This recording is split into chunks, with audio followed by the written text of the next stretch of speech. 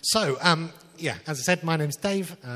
If you don't know me, it'd be great to talk to you at some point after the service. I'm part of the leadership team here at the church. And this morning, I've been asked to speak in this series we've been looking at, which is about things that Jesus never said. As Steve pointed out last week, there are plenty of things that Jesus never said, i.e. I'll get on the number 59 bus, or I'll have a skinny latte, I think was Steve's example last week. But this is actually stuff that perhaps we might think Jesus said, but he didn't. Or perhaps they're things that we think the Bible tells us, but it doesn't necessarily. Or perhaps they're things that we just think are sort of implicit in being a Christian, and perhaps they're not. And so this morning's talk is about this thought, that Jesus never said, if you're a good person, good things will happen to you. If you're a good person, good things will happen to you. And as I read it, my first thought was, well, that's a really easy one. I know what I think about that. I'm not quite sure how I'll string that out into 20 minutes, honestly. But the more I thought about it, the more actually I think, the more you delve into that question, the more you get into some of the core bits of the Christian faith, some of the core understandings of who God is and how God interacts with us and his creation. And the more I thought about it, actually, the more difficult it got. And so, just a bit of a health warning as I start. Some of the things that I've been thinking about as I was putting this together are really just my, hopefully not too random thoughts about the issue. But not necessarily I've got an answer to these questions. Some of these things I'm going to talk about, actually, I'm not entirely sure I know the answer, but hopefully they're just some things to get us thinking about this topic. So if you disagree with anything I say this morning, my name's Steve Chalk. Steve actually wrote a book called He Never Said. It looks like it was written somewhere in the mid-1950s by the look of the cover. And it covers lots of the topics we've been talking about. And he tells this story at the beginning of this chapter. And there are plenty of stories like this, but this is an example. It's a story about El Salvador in the 1980s. El Salvador was in the midst of a civil war at the time. Steve in the book says that the Americans called it a low-level insurgency in El Salvador. And there were these two American nuns that had gone to work in San Salvador, the capital city, and they were looking after the poor, and they were looking after people who were the victims of this awful conflict that was going on. There were armed militias in the street. The military police were carrying out brutal executions of people. It just wasn't a good time in El Salvador. And there were the two American nuns, Catholic nuns, who went to work with the poor people of the city of San Salvador. In the stories in 1980, and a couple of months before this story, actually, the Archbishop of San Salvador, a guy called Oscar Romero, was executed. So this was a conflict that was actually, doing terrible stuff to people. He was feasibly executed by the military police in the country. Now, these two nuns set off one evening to the airport to collect another couple of Americans that had come to work with them, and they set off in their white Toyota Jeep to the airport. And a couple of hours went by, and the leader of the Catholic mission that they were staying at was expecting them back, and they didn't arrive back at home. And so some more minutes went by, and hours turned into a couple of hours, and it became much more worrying where these two women, they were called Jean and Dorothy, had gone, and where they disappeared to. And so Paul, the guy who led the Catholic mission, set off up the highway towards the airport to try and find them.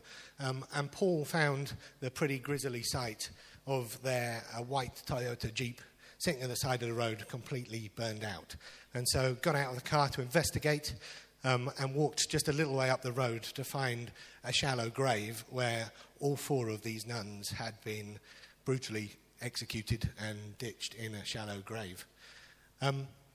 That prompted all sorts of things to happen. It prompted the Americans to put trade embargoes on San Salvador. It prompted the government in El Salvador to suggest that these women were communist sympathizers, and all sorts of terrible things went on. And the reason Steve tells this story at the beginning of this chapter is to point out the fact that these were good people.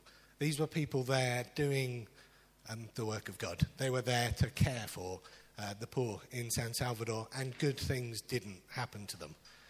Now, that's one story. I'm sure you can think of loads of stories yourself both in the news, probably personal stories of where you know that good things don't necessarily happen to good people. I know in my life there's family, friends that I've known that have been good people and have died young of terrible diseases.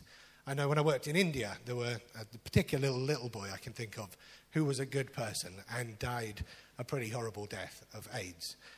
We've seen just in the news in the last week a Catholic vicar in France brutally executed. His friends talk about him as a good person. And I think these sorts of stories, and like I said, there are just hundreds and thousands of them, aren't there? And I bet you can name stories yourself. Cause us, I guess, to think a bit about why do these things happen? What is God playing at? What is the nature of God? How does he interact with us? Steve, you might have heard this story before, tells this story often about a particular time in history when philosophers and theologians took pause to think those very same questions. In the 1700s, in 1755, there was a huge earthquake in Lisbon in Portugal. And it was on a Catholic feast day, and so the people of Lisbon were all in churches, all celebrating this Catholic feast. And at the point where they were in church, there was a huge, devastating earthquake that caused all the churches to collapse on them, and many thousands of Catholics were killed in this terrible earthquake. This earthquake caused philosophers and theologians to really take pause, to think, why has God done this? Did God do this at all? Why has this happened to good people, people who are trying to follow Jesus? Why has this happened to them in particular? Some people would have said God did it because he was angry with them. Other people began to think other thoughts. And so I guess my first point really is, in answer to that question, do good things always happen to good people? For me, the answer is patently no. That's not the case. We live in a broken world, and good things happen to us, and sometimes terrible things happen to us. And I guess I go on then to think, well, actually, I'm not sure the Bible tells us any different to that. I think the New Testament is a story of pointing that out to us and telling us how to deal with that, actually. Just a couple of quotes here from Jesus in the New Testament. When people are asking if they can follow Jesus in the New Testament, he gives some pretty clear warnings. So people ask if they can follow him, and he says, are you able to drink the cup that I'm about to drink? Jesus says to them, are you sure you want to do this? Do you really want to go where I'm going to go? Are you able to drink the cup that I'm about to drink? He says, foxes have holes and the birds of the air have nests, but the Son of Man has nowhere to lay his head. Foxes have holes and the birds of the air have nests, but the Son of Man has nowhere to lay his head. Now, that foxes and birds of the air bit, the foxes bit, he used to refer to Herod, who was the leader in Galilee, as the cunning fox. And so foxes have holes probably refers to Herod. The birds of the air bit of that little passage, actually sometimes some terminology used to talk about the Gentiles, the non-Jews. And so in this passage, Jesus is saying, if you want power like the cunning foxes, go for that. If you want power like the Gentiles that feather their nests, go for that. But if you follow me, the Son of Man has nowhere to lay his head. If you follow me, I'm the powerless Son of Man.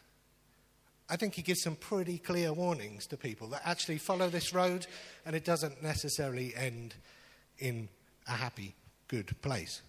I think the ultimate, and which is why Kessowa read that reading, demonstration of this is the cross, isn't it?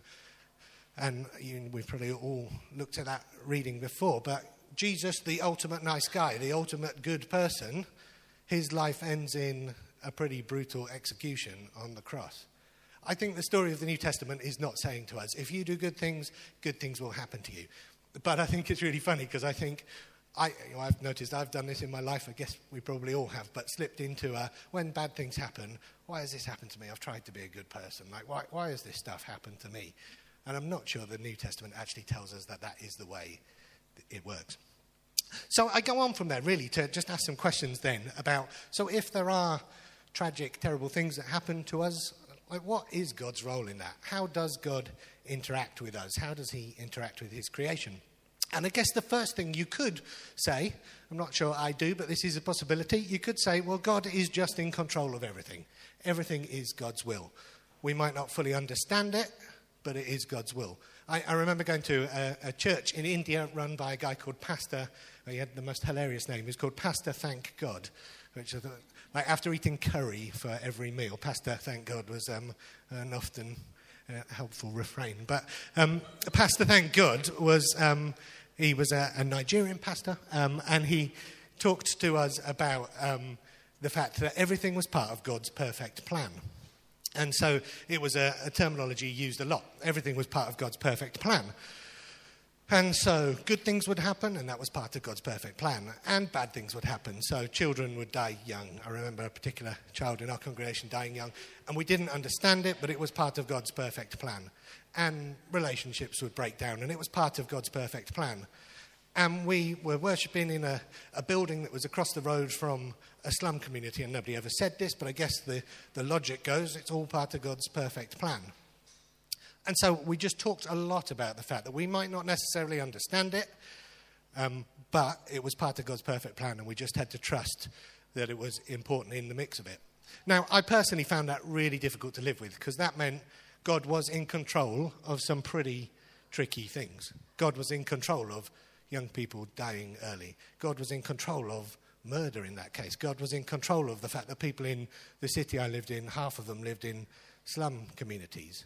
Now, that could be the answer. That is a possibility, I guess, but one that I found and do find difficult to live with. I guess the other option is that if God isn't fully in control, then if we think, that's not an option, then God isn't fully in control. And there are some different ways you could think about that. Tony Campolo wrote this fantastic blog post that is really short. So if you wanted to go and read it, it's called God, the Suffering Servant.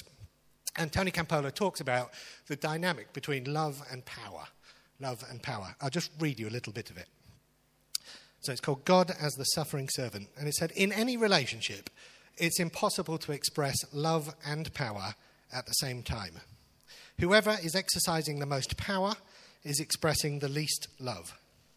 And whoever is expressing the most love is exercising the least power. In expressing love, a person must give up power. Hence, loving makes a person vulnerable. And then it goes on, it's a shortish article, but he goes on to say, Christians should have no difficulty in understanding this relationship between love and power, because the New Testament theology has a God who, in order to express his love, chooses to give up his power. This is what we Christians believe the incarnation is all about. We believe that 2,000 years ago, the Almighty God set aside his power in order to express his love. We believe this is why the Messiah entered history, not as a conquering emperor, but as a defenseless baby in a manger. And then further down the article, he says, when I say such things as this in sermons, congregations either silently to themselves or loud say amen. Yet they very seldom follow this through to its logical conclusion, that they have a powerless God on their hands. That what goes on in the world is not totally under his control. Now, Tony goes on in that article to talk about a God that is anguished with us when terrible thing happens, that cries with us. Talks about a God that deliberately limits his power and gives up his power in order to give us free will, in order that he can love us, in order that we can love him, in order that we can love one another. And throughout this article talks about the tension between power and being in control and love, and what he thinks, where he thinks God sits in that balance. I remember vividly when I was a small child, I can't quite remember how old, but my parents live in a place called Newton Abbot in Devon. It's a small market town, and I obviously used to live there with them. I remember vividly one day being allowed to go into Newton Abbot, into the town centre, on my own for the first time. I was probably about 21 or something. But my parents allowed me to go into Newton Abbot for the first time. I don't know what I did. I probably went to Smith's or something exciting like that. But I went into Newton Abbot for the first time, and I really vividly remember this experience. That for the first time, my parents had ultimate control over my life at that point. They could let me go or they could make me stay, and I had virtually no choice in the matter. But because my parents loved me, they chose to limit some of their power and allow me to go off and explore the world, allow me to start understanding how to be a human being, understanding good and bad, start to exercise my free will. In order to love me, they actually limited some of their power and let me go off on my own, despite the risks. And I could have got lost, I could have got run over, I could have lost my money. There were risks attached to that. I guess if you follow that thought through, the fact that that power was limited and I now, have sort of my free will has led to good things happening to me and bad things happening to me in my life. I wonder if God interacts with us in that sort of way where in order to love us best, he limits some of his power. It's a possibility. And so you put together what Tony said in his article and that thought I had about my family, and I sort of think, well, that all sort of makes sense. But then there's a big sort of but that comes with it. And the big but, I was talking to Ezra, my housemate, about it yesterday, is that there are some terrible things that happen in our world, aren't there? So I think, some emotive issues, so like the genocide in Rwanda or the Holocaust or murders or shootings in America or Islamic State at the moment. Some terrible things that happen in our universe. Am I really saying that God has the power to act but is choosing not to use it in those circumstances? God has the power to stop brutal executions happening but is choosing not to use that power and limit it in order that people have their free will? I'm not sure. That genuinely is a question I don't know the answer to, but I think it's a big question. Has God got the power but is choosing not to use it? That's one option, I guess, and that could be a possibility. I guess the final option that I've thought through, and there might be others, is that God perhaps just doesn't have that type of power. There's a type of theology, and it gets relatively controversial, I think, called process theology. Process theology says a whole load of stuff and is quite complicated, and I'm not saying I understand it inside out, but some of the basic principles of it are, one is that God changes, so that God interacts with humanity and with his creation, and God changes over time. God is in process. That's quite a controversial thought, but the other thought is about God's power. And process theology says that God doesn't have that unilateral, coercive power to be able to just stop things, make things happen. But God does have unlimited persuasive power and relational power with us. And God's power is about persuading us to be his agents in the world to bring about the kingdom of God. They talk about God not having that coercive unilateral power, but having unlimited persuasive power. And so I don't know really quite where I sit in all of that, but I do know two things. One, I think God definitely anguishes with us. I think the point of the incarnation and Jesus coming to be with us is that God is with us in the midst of good things and in bad things. I think also that it strikes me that God probably does want to point out that first and foremost, love is the key to understanding who we are as human beings and understanding the universe around us. Power and control is not necessarily God's go-to thing, I don't think. I think first and foremost he's talking about love. But the big point I really wanted to make is not necessarily any of that. I think it's quite clear to me that Christianity is not some insurance policy that stops us having any harm befall us. I don't think it's that. I also don't think Christianity is necessarily a get-well-quick scheme, and I think sometimes we can fall into the trap of thinking it's that. A better metaphor, and perhaps not the fullest metaphor, but that I think about Christianity is that it's an invitation to join an active revolution. An active revolution, not a revolution of violence or that sort of a revolution of love, joy, peace, patience, kindness, goodness, faithfulness, gentleness, and self-control. And I say those words, and we talk about those words a lot at Oasis, and I think it's too easy to gloss over them. I think revolution is the right word. I think if we were to do that, life would look a very different place. If I were to do that, my life would look extremely different to the way it does. I think revolution is a critical word. I think we're being invited to join a revolution. I don't think Christianity is saying to us, do these things and life will work out nicely for you. Do these things and you will thrive and flourish. Do these things and you will be comfortable. I think Christianity is saying to us, do these things and you can change the world for other people. Be other-centered. Use these things to be other-centered for other people. There's a great quote, again, that was in Steve's book, which said, if Christianity were illegal, would there be enough evidence to convict you? If Christianity were illegal, would there be enough evidence to prove that I was part of the revolution? And I think the answer most days is no.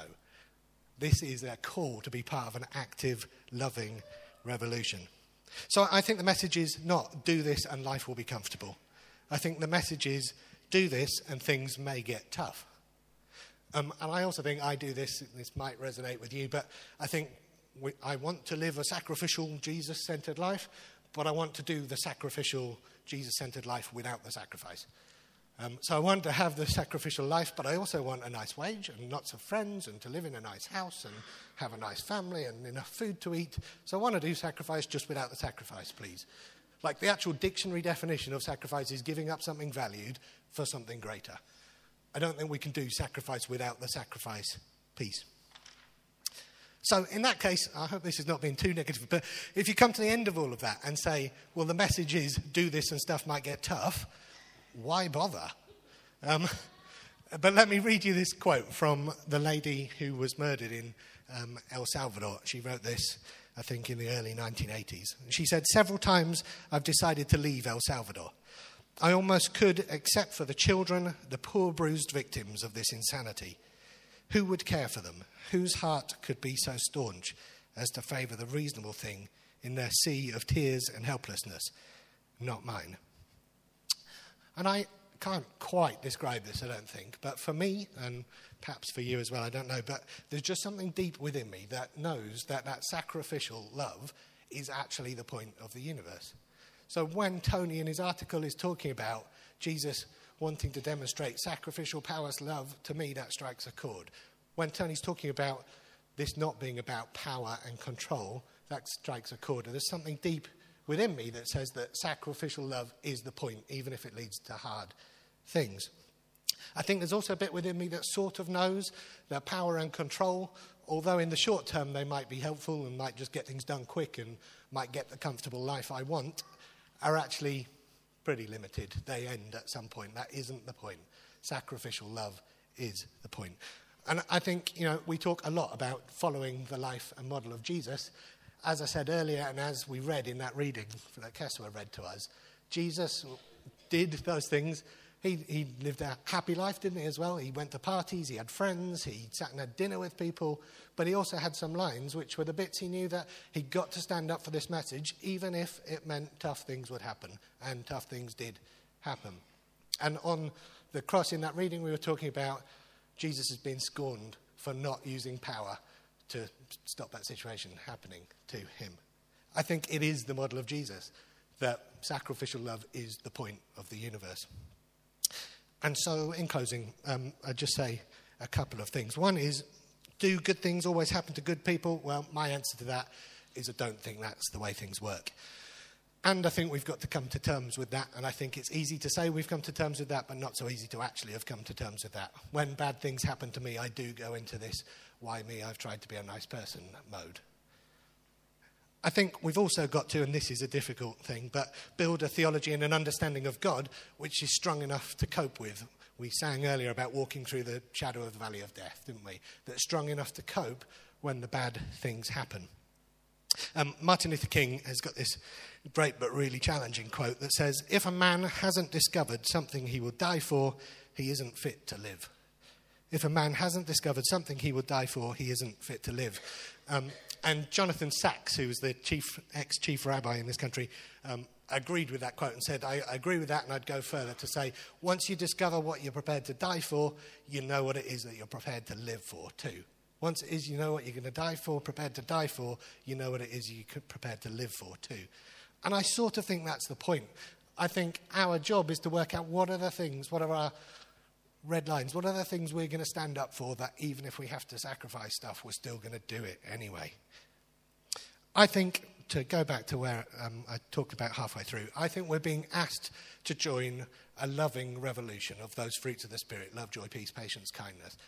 Asked to join a revolution. And I think the message is, good stuff will happen, bad stuff will happen too. It could end in a tough place, but do it anyway. Join the revolution and do it anyway. I'll just read you this really famous poem from Mother Teresa. It was written on the wall of her cell, just as I close. It says, "People are often unreasonable, irrational, and self-centered. Forgive them anyway. If you're kind, people may accuse you of selfish, ulterior motives. Be kind anyway. If you're successful, you'll win some unfaithful friends and some genuine enemies. Succeed anyway. If you're honest and sincere, people may deceive you. Be honest and sincere anyway. What you spend years creating, others could destroy overnight. Create anyway. If you find sincerity and happiness, some may be jealous. Be happy anyway. The good you do today will often be forgotten. Do good anyway. Give the best you have, and it will never be enough. Give your best anyway. In the final analysis, it is between you and God. It was never between you and them anyway. I'm going to stop there and hand back to Peter.